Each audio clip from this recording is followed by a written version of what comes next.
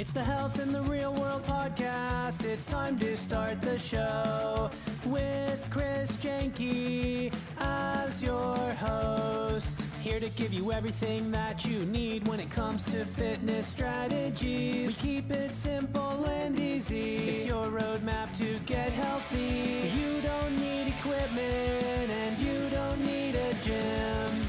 Just the right strategies to get you fit and trim. The Health in the Real World podcast is sponsored by... You ever notice that life just seems to go by so fast, and before you know it, a new calendar year starts? We don't even seem to be any closer to our goals. And even worse, it seems like every time we focus on one goal, others slip through our fingers. This is a journal I made that is extremely simple to use, Creating a Game Worth Winning. It's a paper journal that you write in, old school style, yes, just like the 20th century. Creating a Game Worth Winning, a journal to design and implement your goals with money, health, organization, and time management. Available at Amazon. Hello and welcome to Health in the Real World. I'm Chris Jenke, joined today by Tyler Moon. Tyler, welcome. Welcome to the show. Thanks for joining us. Hey, thanks, Chris. Thanks for having me on today. Well, you have a great story. I want to let you tell it. Tell me a little bit about, or tell the viewers a little bit about what happened in 2019 and then how that led you to where you are now and everything in between.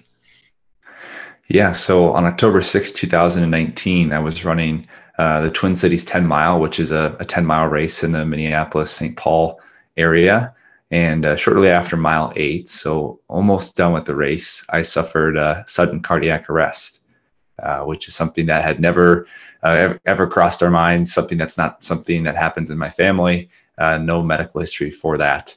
But for about 10 to 15 minutes, I was laying on the pavement, having CPR administered to me by a group of strangers before an ambulance could come and shock me back into rhythm.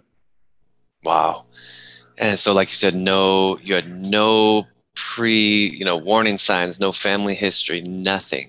Do they know now, looking back, like, is there anything like medically, can they explain it, or was it just like one of those flukes that happens sometimes?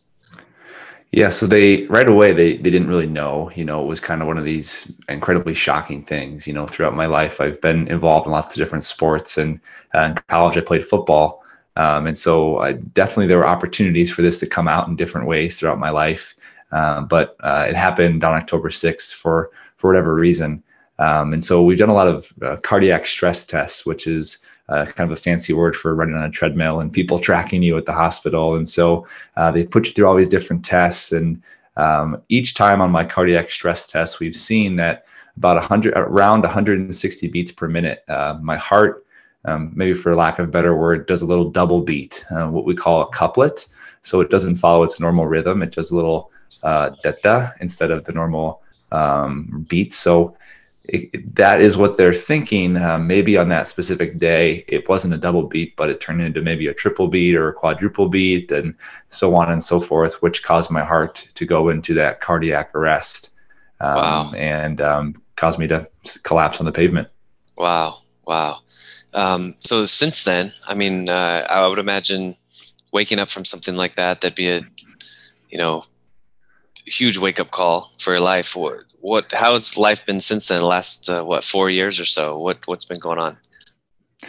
Yeah, so fortunately for us, I wasn't too rattled or shaken by it. We have a really strong faith, and so that really carried us through a lot of the hard times. But I know looking forward, we felt even stronger in our convictions and our faith. And so we've really taken this and used as a platform to encourage people and to let people know that you can get over and you can get through and you can be actually better on the other side from a lot of the challenges and hard things that you have in your life. So we've really taken it and used it as fuel, honestly, for our lives. And hopefully we can encourage people through, podcasts like this or different speaking events or just in daily conversations with people. So that's been a really big blessing from that situation, is being able to take it and then use it for the good of ourselves and other people. Have you, the group of strangers that did CPR on you, have you had contact with them at all, or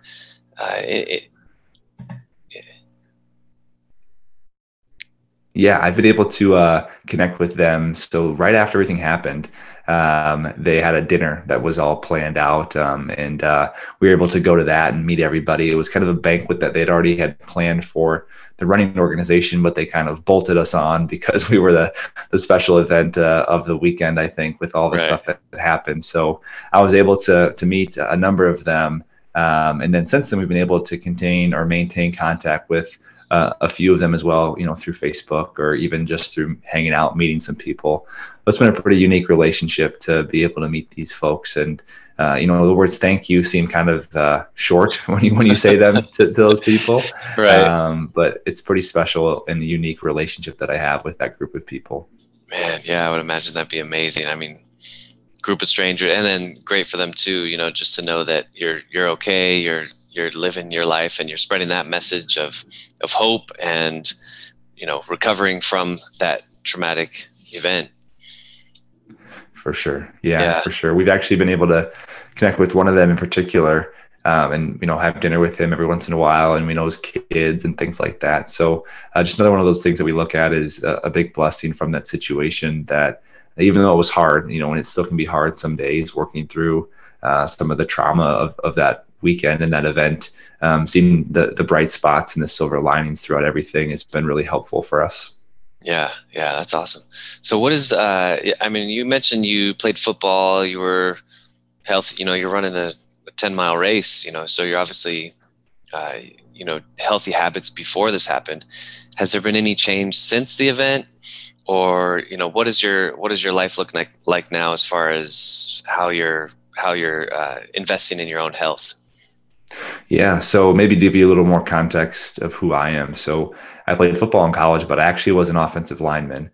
And for those that are watching are looking at me going, he's probably wasn't very good, because he's a pretty tiny guy. He's tiny, pretty small. So actually after school, I lost about 90 to 100 pounds, and mostly it was through working out, and then running was a big part of that as well. So that was kind of my first introduction to running, was just to try to get my weight in a healthier spot, which kind of got me into, thinking about running. And I saw my brother-in-law, he ran a marathon the year before I did my 10-mile race. So that was kind of the impetus for doing the competitive running. But since my cardiac arrest specifically, I actually had surgery to put a defibrillator in. And so my defibrillator is always tracking me and making sure that I don't go out of rhythm, just in case something were to happen. It would shock me and put me back into that normal heart rhythm. And the one limitation, I guess, from that is that I can't do crunches, which is something that was a little bit different. So lots of plank work if I want to do abs or something like that. But I'm still able to run, which is pretty exciting and fun to do. I don't really have any limitations besides just making sure that my wife or someone knows that I'm out and about doing something, just in case something is to happen. So I'm tracked pretty hard whenever I do something, but it's good to know people are watching over me. Yeah, that's fantastic. And very different lifestyle, right? Going from a lineman to a distance runner, right? Very different, set of muscles, very different demands on the body, and definitely different outcomes, right? That's being a lineman, you just have to eat, right? Like you're just eating like crazy, I would imagine. And to lose almost 100 pounds, what was that experience like? Yeah, it's funny you bring up just eating. When I came into school freshman year, I was like 240, 250, kind of played tight end and blocking tight end. Wasn't much of a speedster down the field, but they moved me down to tackle, and then shortly after moved me to guard. So each time you get kind of closer to the ball, you get a little bit bigger, and they ask you to keep eating. I remember after my junior year, our coach always brought us in for kind of a postseason interview, talk about strengths and weaknesses, things you can improve on. And I was at that time about 260. And he looks at me and just goes, I need you to gain 15 pounds. And I think my mouth just dropped open, because I was like, man, I don't know if I can gain that much in a year, because it's a lot of weight, and especially when you're also working out at the same time. So a lot of carbs, a lot of seconds and thirds and things like that, which is a totally different mindset, out of college. You kind of have to just think about, I'm not wasting, I'm not burning that many calories anymore. So I need to focus on healthy portions and one plate at a time kind of thing. So definitely was an adjustment. And fortunately for me, I actually moved away from the Midwest for a little bit. and I didn't have many friends. And so I honestly just worked out a lot. There's not really any secret to it, but I had a lot of time on my hands, and I prioritized getting out for a run and eating healthy, and trying to just take it day by day, which was a long process. It's taken me probably 3 or 4 years to really get down to that, 90, 100-pound difference. And so hoping to maintain that for the rest of my life in a healthy weight. Yeah. I would say, it's definitely you're at 260. You're already at 260, and your coach says you need to gain 15 more pounds. It's not exactly the healthiest position on the football field, right? Like you can afford to gain. It doesn't have to be muscle, right? Like your coach would probably be fine if it was all fat. Like it really doesn't matter.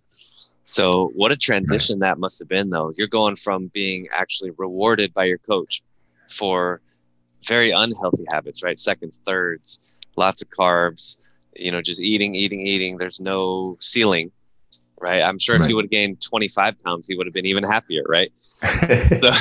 Maybe if I was slow, he wouldn't have been happy, but he definitely wanted me to gain some weight and muscle. And fortunately had a healthy strength coach, but it was a unique change for sure. Yeah, very interesting. And then to dip down, you're probably sub 200, I would imagine, and all these different habits to go through. But what do you tell people who maybe somebody who didn't play football, they it's just maybe mindless eating, unintentional, but they got up to 260, 270, or they have a significant amount of weight to lose?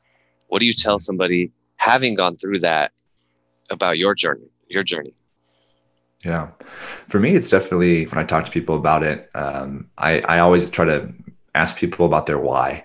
Why do you want to lose weight? Why do you want to change your habits? And I think that's truly the thing that's going to drive you forward. I'm people's weight. Obviously, I want people to be healthy, and that's good to be healthy. But the long-lasting weight loss things, in my mind, the way that I've seen them, are things that are rooted in a really strong why. And then secondly, it's just taking daily choices, the 10 or 15, 20, 50 choices you make every day regarding food or sleep or exercise, and just having people optimize those to the best of their ability. So it's nothing too crazy. A lot of folks would ask me, I don't know if they were hoping for a magic pill or something, but for me, it was just having a strong why and just choosing every day to make positive decisions. And then the rest just figured itself out. And so I would just encourage folks who are there to just take it one day at a time and to just do your best, because that's truly all you can do at the end of the day. Yeah, definitely. So what was your why? What was the reason that got you to start losing that weight in the first place? Yeah, for me, I was never was like I was ashamed of the weight that I gained in school. I was there for school, and then I also had the opportunity to play football. So I was happy that I was, where I was with strength and fitness.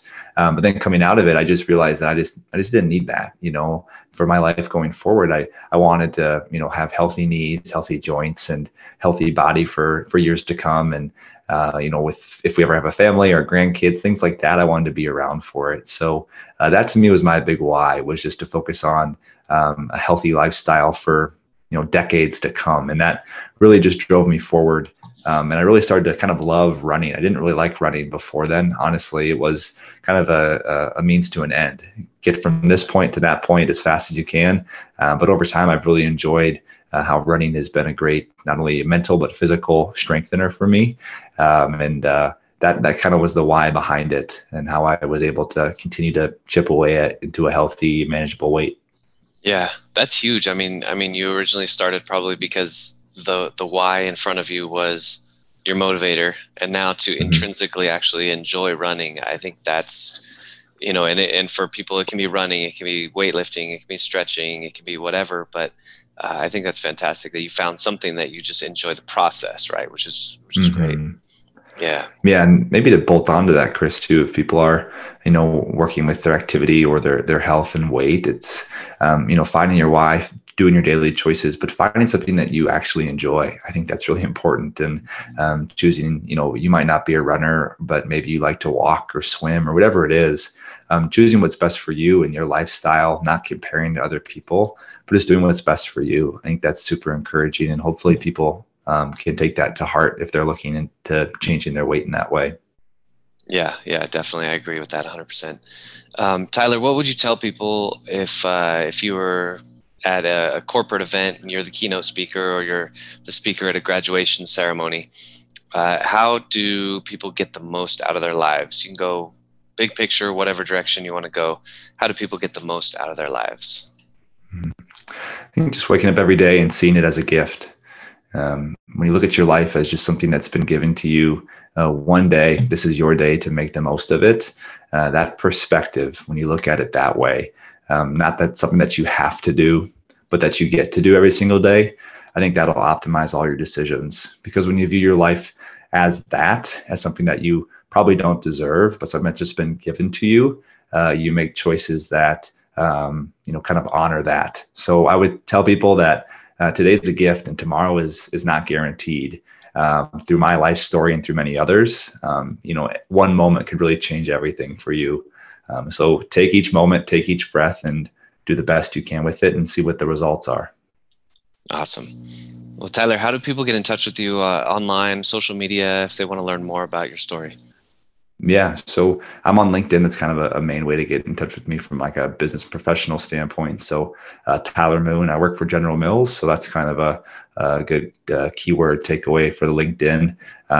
We also have a kind of a Instagram page. So it's Moon Family Ministries. So it's all one word, Moon Family Ministries. So that's a way to get in touch with us, get a hold of us as well. So those two are the best way to do it. Nice. Real briefly, talk a little bit about Moon Family Ministries and about what you guys are all about. Yeah, so we're just a Christian organization, a Christian ministry that we hope to encourage people to live their best life. And so we have a few different ways that we do that. Public speaking and podcasting is one way that we do that. We're also as well we have a dog, so we're hoping to get our dog therapy certified and trained to be able to go into hospitals and different places like that to help people that are also in crises and to use those for the better of society and the world. So we definitely are focused on our faith and faith in Jesus. And so we'd love to share that with folks if they're interested in connecting with us online. Very cool. Very cool. Again, we're talking today, Health in the Real World with Tyler Moon, Moon Family Ministries. Tyler, thank you so much for sharing with us today. Really appreciate you and really, really glad you made it through this and got some learning on the other side and are choosing to help people through their tough times. Awesome. Thanks, Chris. Thanks for listening to the Health in the Real World show. Make sure to like and subscribe and comment down below. Visit mycorebalance.com to learn more.